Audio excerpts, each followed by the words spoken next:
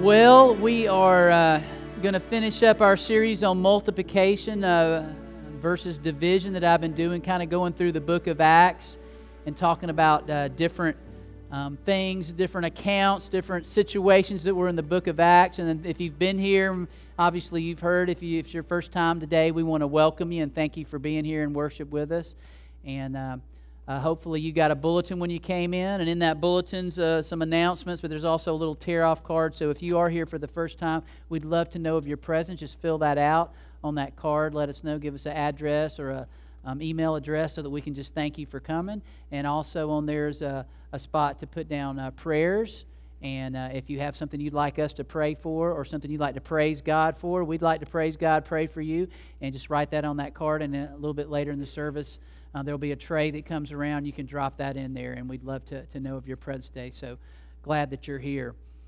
Well, it's I thought it was going to rain all weekend. Didn't y'all hear that? I think it's going to rain all weekend. I was really thankful because Thursday night, my son Carter graduated from Northgate, and we was kind of like iffy there for a while, but we got through it. And so Thursday was an interesting day for me. I had a funeral to do that afternoon, and I went to the funeral home, had the service there, and then went to the graveside, had a graveside service, and then jumped in my truck and rushed home and went to the graduation. So it was kind of an interesting day. You know, a lady, very sweet lady, member of our church, and had a great life, great family, but just kind of going from that to go into a celebration of all these young people and graduation. It was just kind of a reminder of how there's different seasons in our life. Now, I know a lot of, or at least some of y'all here today, have been through that thing when your kid graduates. This is Melanie and I's first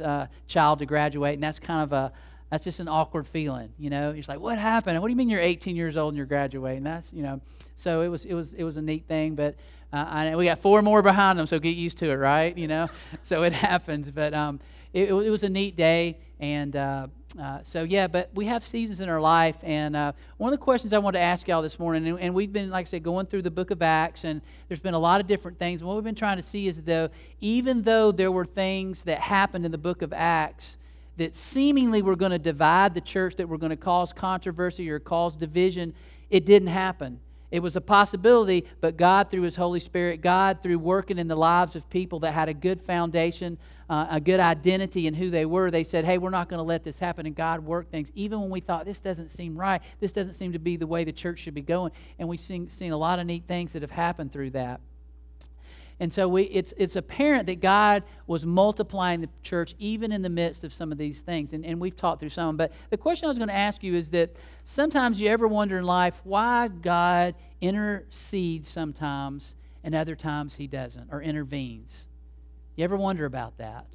Okay, absolutely. I mean, I do. And when I read through all the different pages of the Bible, I see that, you know what, people that are in this book, like Abraham and Jonah and David and all the different characters all the way through to the New Testament and the disciples and Paul and all these people, they had those moments too, and it makes me feel better that our faith is constantly being kind of challenged, isn't it? It's kind of being shaken up, and God's doing things in our life, and we kind of ask, you know, why did you intervene there but you didn't intervene here? I have a hard time understanding that sometimes. I heard there was a graduation practice a few weeks ago that was getting ready to happen, and a policeman saw a guy with a gun going towards the graduation practice, and he ran out there and challenged the guy. I think he ended up shooting him in the leg, but he stopped it before, this guy was maybe going to do a mass shooting again. And I go, wow, seems like God intervened there and stopped that. But then in Santa Fe, Texas, just a few days later, 10 people are killed, and I go, God, why didn't you intervene in that one? Why didn't somebody see that guy? Because my first question is, how did somebody get into school with a rifle? I never can quite understand that. But obviously, they had 2, I don't know, but y'all probably asked those questions too, didn't you? God, why didn't you intervene on that one? How come some people made it out of the 9/11 towers and some people didn't? Why did some people make it home from wars and some people didn't? And so I'm always a little uncomfortable when people start talking about, well, God blessed and allowed him to make it there, let that person make it safe. You know what I'm talking about? Because I know somebody else that's sitting on right next to him says, well, my person didn't come home. My person wasn't saved through that. So I'm not trying to be a downer this morning, but I know we all think about that sometimes. Sometimes God intervenes and sometimes He doesn't. And so as we've been going through Acts, I was thinking about this. Is it pure chance that these things happen, or is God sovereign? And I got to tell y'all, I believe that God is sovereign, y'all. I don't understand all those things. I got my list of questions, and when I get to pull my chair up next to God, I want to ask Him about, why did this happen? Why didn't you intervene on this particular situation? Because I don't, to this day, do not understand, and probably, till I die, I will not understand why some of these things happen. And I know y'all have those as well. But in the book of Acts, as we've been looking at this multiplication versus division, we looked at several accounts where, in spite of the seeming division or divide that was going on, God has worked through this. And so I shared an earlier message, and I still wonder some of the things that happen even in Acts. So when we think about that, I say, why did God intervene so supernaturally and so specifically on the day of Pentecost? I mean, He intervened there. There was no doubt about that. All of a sudden, people that could not speak a foreign language are speaking a foreign language, and people are saying, how does that guy know my language? But he's telling me the gospel message. This is amazing. And it was obviously that God intervened and was in front. Ananias and Sapphira, they probably wish God didn't intervene so specifically in there. But God did. But there was something God was doing there. Why was it that God intervened when Peter and John were in prison and all of a sudden they were able to escape? It says the doors just came open, became unlocked. How did that happen? God intervened there. What about Saul when he was on the road to Damascus? Why did God strike him down and said, Saul, Saul, why are you persecuting me? Who are you, Lord? I'm the Lord Jesus Christ whom you're persecuting. What are you doing?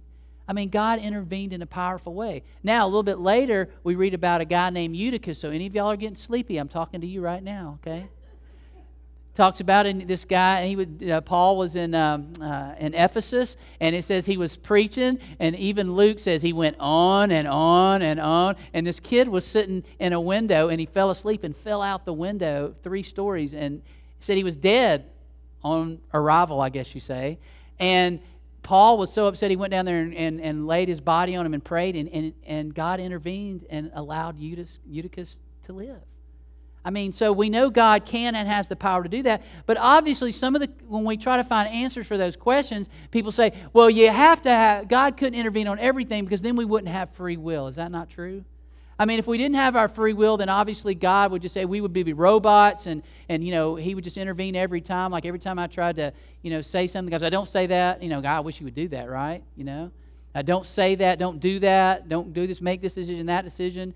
I wish God would have intervened a lot on this whole building process. It probably would have been a lot shorter than it was. But hey, God made it last longer, I believe, for a reason. He was trying to teach us. And I think about, why did the Israelites wander in the desert for 40 years before they went into the promised land? Because God was preparing them for something bigger and greater. So I don't always understand that, but I see that. So today, I want us to look at, even in all those situations, the message of hope of Jesus Christ was still being shared. Even though some of those things in Acts I didn't understand, and why did God intervene or not intervene? And the things where I wish I kind of asked, why didn't you, was how about Stephen? Stephen died. He was this amazing guy who was full of the Spirit, and he was preaching the Word of God, and they stoned him. Why didn't you intervene there, God? I don't understand it. In Acts 12, chapter 12, James is killed. Oh, wait a minute, Peter and John made it. Why not James? I don't understand that, God. Why didn't you intervene in that situation? And maybe the times when Peter and John were beaten. What about when Paul was beaten and stoned almost to death, and he was snake bit and shipwrecked? Why didn't you intervene there? But God didn't. But even though He didn't, we still saw that His hope of Jesus Christ, the hope of Jesus Christ, that message that He says, go into all the world and make disciples. He goes, get that message out there. And that message certainly was getting out there. So I want to read a passage today. It might be an odd one to you, but I want you to listen to this passage. And this is a little bit further in Acts. And I know you said, this sure has been random, Craig. And I said, well, that's just the way I've been doing it, just random. But this is a passage from Acts 23. I think it's going to be on the screen, or you can look in your Bibles or personal device, whatever.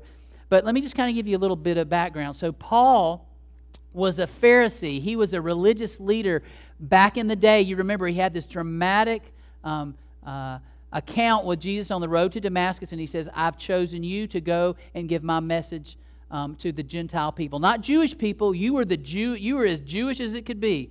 You know, he was raised in a Jewish tradition. He was raised, taught by a guy named Gamaliel, who was one of the top Pharisee teachers. And he had all this. He says, I was a Pharisee of Pharisees, but God has called me to something different. So he hasn't been in Jerusalem, which is like the Mecca of where everything happens there in Judaism. And he's going back for the first time, and they hear he's coming, and they see him, and they want to kill him. You go, why do they want to kill him? Because he's proclaiming the good news to the Gentiles, and they don't like that. You've taken this exclusive religion, this tradition that we have, and you're telling it to everybody, and you're telling them they can be a part of this, and that's not what we want. They have to follow all these rules, and you're saying they don't have to follow these rules. You are a blasphemer, and we're going to get rid of you. And Paul's going, what in the world? And so it causes a riot when they see him, and the Romans have to come in. And y'all, you got to kind of feel sorry for the Romans. They're the peacekeepers, and they hear there's a riot going on, and they all get the troops come running in. They go, oh, these Jews again. I don't understand their 600 and something laws, but somebody's mad about something again, and here we go. So they come in, and they're about to kill Paul, and they pull him out and go, what is going on? He goes, oh, he's a blasphemer, you know. And so they take him away, and they're about to say, well, we'll just beat him, and then they'll be happy. And he's about to be beaten, and he goes, excuse me, is it right to beat a Roman citizen before he's even been on trial? And they go, oh, you're a Roman citizen? He goes, yes, I was born in Rome. I'm a Roman citizen. Go, oh, so they back off on the low conservatives. Well, let's get the Sanhedrin together and let's try to sort all this out. So he goes to the Sanhedrin, and Paul thinks, because I was one of you, because I was a Pharisee at one time, because I was a legalist like you, because I used to keep all the letter of the law, and I used to be just like you and wanted to kill people that didn't keep the letter of the law, I can tell you my story and it'll change you. It didn't change them. They listened to his story, but they did not like it when he says, I'm taking the good news to the rest of the world, to the Gentiles. When he said Gentiles, it all started again. You know, it started going. So he finally gets to talk before them, and he says this in chapter 23, verse 1. Paul looked straight at the Sanhedrin and said, my brothers, I have fulfilled my duty to God in all good conscience to this day. At this, the high priest Ananias ordered those standing near Paul to strike him on the mouth. Then Paul said to him, God will strike you, you whitewashed wall. You sit there to judge me according to the law, yet you yourself violate the law by commanding that I be struck. And then those who were standing near Paul said, how dare you insult God's high priest? Paul replied, brothers, I did not realize that he was the high priest, for it is written, do not speak evil about the ruler of your people. Then Paul, knowing that some of them were Sadducees and other Pharisees, called out to the Sanhedrin, my brothers, I am a Pharisee, descended from the Pharisees. I stand on trial because of the hope of the resurrection of the dead. When he said this, a dispute broke out between the Pharisees and Sadducees, and the assembly was divided. The Sadducees say that there is no resurrection, and there are neither angels nor spirits, but the Pharisees believe in all these things. There was a great uproar, and some of the teachers of the law who were Pharisees stood up and argued vigorously. We find nothing wrong with this man, they said. What if a spirit or an angel has spoken to him? The dispute became so violent that the commander was afraid Paul was going to be torn to pieces by them. He ordered the troops to go down and take him away by force and bring him to the barracks. The following night, the Lord stood near Paul and said, take courage. As you have testified about me in Jerusalem, so you must also testify about me in Rome. So you may think, that's kind of a weird passage to pick, Craig. Well, I want to kind of walk through this a little bit. So you see, he thinks that I've been one of you, and this experience I've had has transformed me, and I think it'll transform you. It did not transform them. They were still angry. They were still, no. We know it's tradition, and we are the elite people, and the Gentiles do not deserve to have this. What are you trying to do? That's not the way it's supposed to be. And Paul is just kind of shocked. And so even to the point where he goes, I have a good conscience. I've done everything. He's still been obeying the law, but he's also been a follower of Christ, and they don't like that. And so the high priest has him hit in the face, and obviously he reacts and says, you whitewashed wall. Now, this is similar to something that Jesus said when he was talking. In Matthew 23, he had some of his harshest words for the religious leaders of the day, because he goes, y'all are keeping people from knowing God. All you talk about is religion, all these things, do better, try harder, all this kind of stuff. And he's saying, no, have a relationship. And you're keeping people. He says, woe to you teachers of the law and Pharisees, you hypocrites. You were like whitewashed tombs, very similar to what Paul said, which look beautiful on the outside, but on the inside are full of bones of the dead and everything unclean. In the same way, on the outside you appear to people as righteous, but on the inside you are full of hypocrisy and wickedness. And so when Paul lashes out at him when he has somebody hit him in the face, he's saying this very thing, which is interesting. It is a prophecy, because 10 years later, Ananias is on the run and is actually killed. This is actually a prophecy. He goes, you're going to get yours, because he was a very violent man. When we read the history of this particular high priest in some of the other historical documents, they say this guy was a very violent man. This was not surprising that he did this. But Paul sees in this situation, okay, they're not listening to me. They don't want to hear about the Gentiles. And I just said I have a good conscience, and they hit me in the face. And I just called the high priest a whitewashed wall, and now they're all mad at me. What do? He's very shrewd here. Remember, Jesus said to be as wise as serpents, and as harmless as doves. And he goes, the reason I'm on trial today is because I believe in the resurrection. And that's true. He did believe in the resurrection. But he was also a very smart man. He knew that the Pharisees and Sadducees were divided. Don't know this for sure, but I think he's going, I got to do something to take the focus off me. And when he said that, all of a sudden, this divide went right between the Sadducees and Pharisees, and they start arguing. Yes, that's right. And then the Pharisee says, that's right. We don't think there's anything wrong with what this guy's saying. Matter of fact, maybe the Spirit, maybe God told him, maybe an angel told him. And they're starting to defend him. And Paul's probably going, some of the pressure's off me now. But then they get in such a crazy going on here. Now the Sadducees want to kill him. And finally the Roman guards have to take him out and take him to the barracks. And that night he's kind of got to be sitting there, laying in his bed or whatever in the barracks going, did I do the right thing? I thought I said what I should have said, Lord, but it caused a riot. And that probably happened to Paul a lot, because whenever he went, he caused a riot in a lot of places that he told the truth about, which is very difficult. But he's sitting there, and it says, the Lord came to him and stood and says, listen, you did do the right thing. Just as you gave your testimony to the people in Jerusalem, I'm going to send you to Rome. And this is something that Paul wanted to the Romans as well. So he's going to get this opportunity. But Paul sees that he's in a situation that he can't really, get out of, but this thing works, and he's able to kind of get out. But take courage. You've done the right thing in testifying about me in Jerusalem, and you must also testify in Rome. So this gives him hope that I'm doing the right thing, what God's called to. Now, this takes a lot of courage. I want you to listen to what G.K. Chesterton said about courage. Listen carefully to this quote. Courage is almost a contradiction in terms. It means a strong desire to live taking the form of a readiness to die. And let me read that again. Courage is almost a contradiction in terms. It means a strong desire to live taking the form of a readiness to die. And certainly Paul had courage, because a lot of his friends, a lot of the other disciples said, do not go to Jerusalem, Paul. They know what you've been doing. They know you've been going all over the world evangelizing and welcoming Gentiles into the family of God. They don't like that. If you go to Jerusalem, they're going to kill you. He goes, no, I got to go. And he says, matter of fact, I am willing to die for the sake of this gospel. So when I think about what G.K. Chesterton said, almost a contradiction in terms. It means a strong desire to live taking the form of a readiness to die.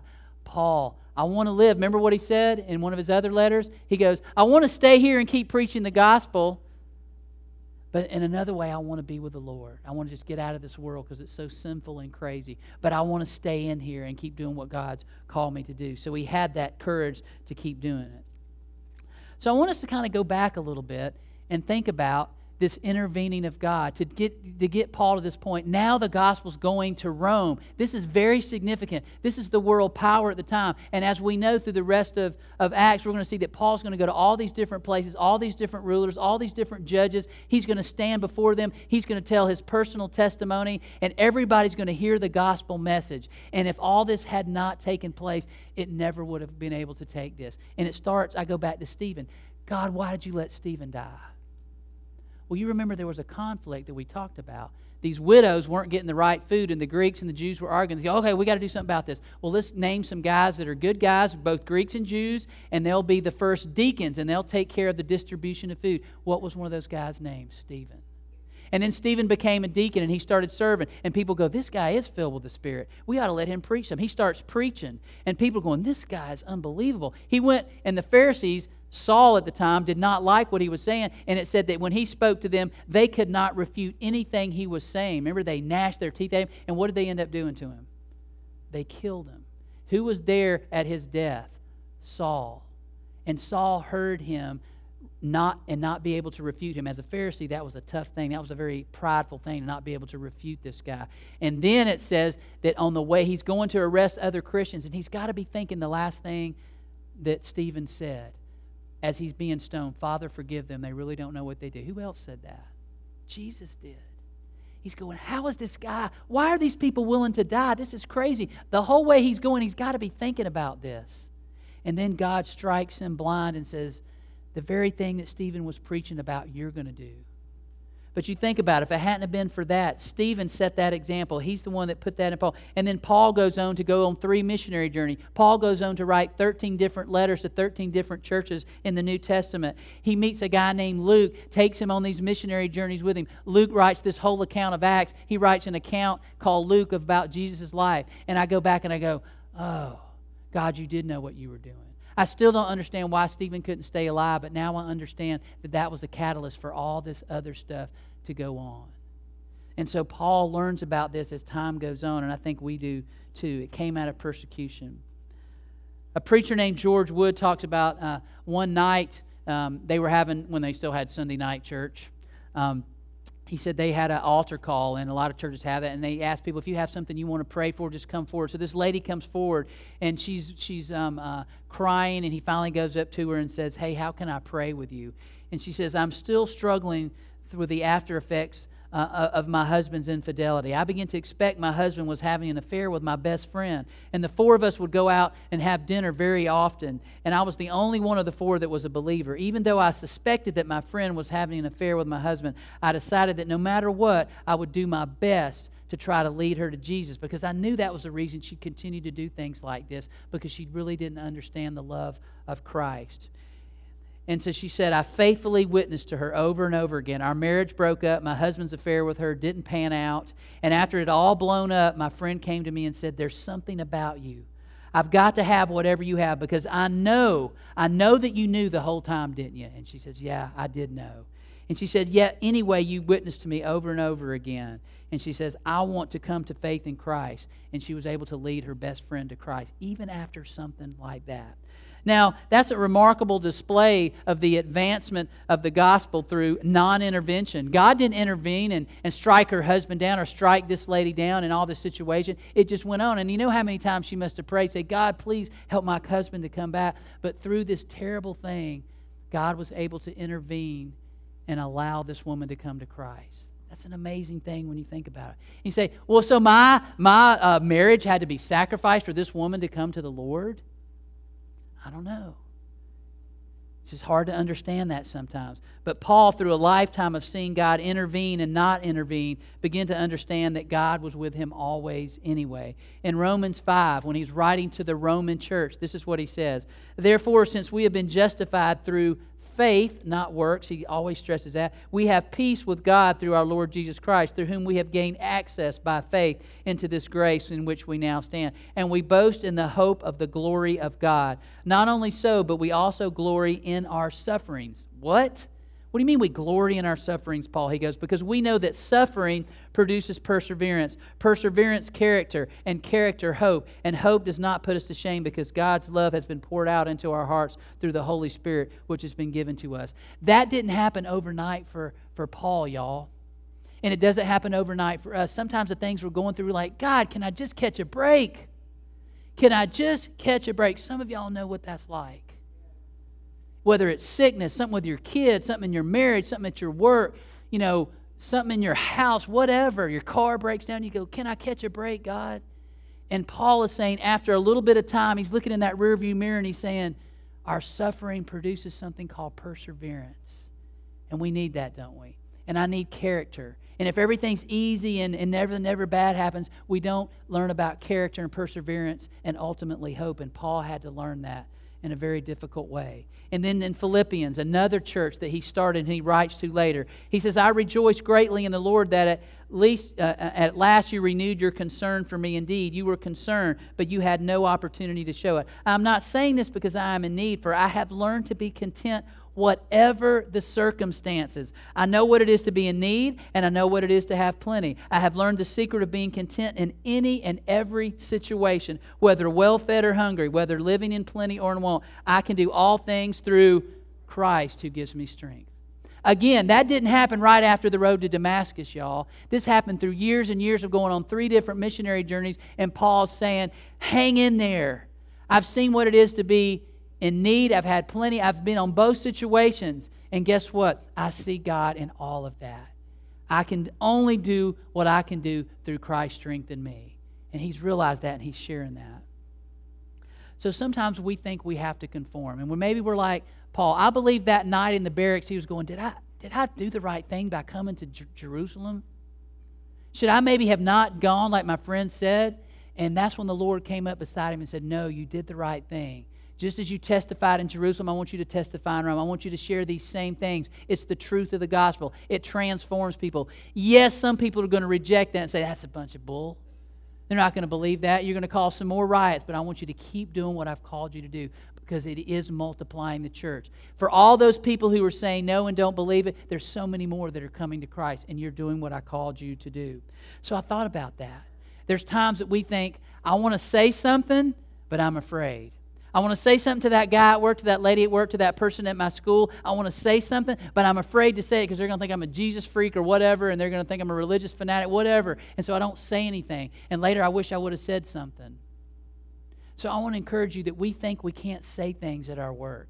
We think that we can't say things at our school. We think that you can't do things like you used to. You remember when there used to be Billy Graham crusades on TV?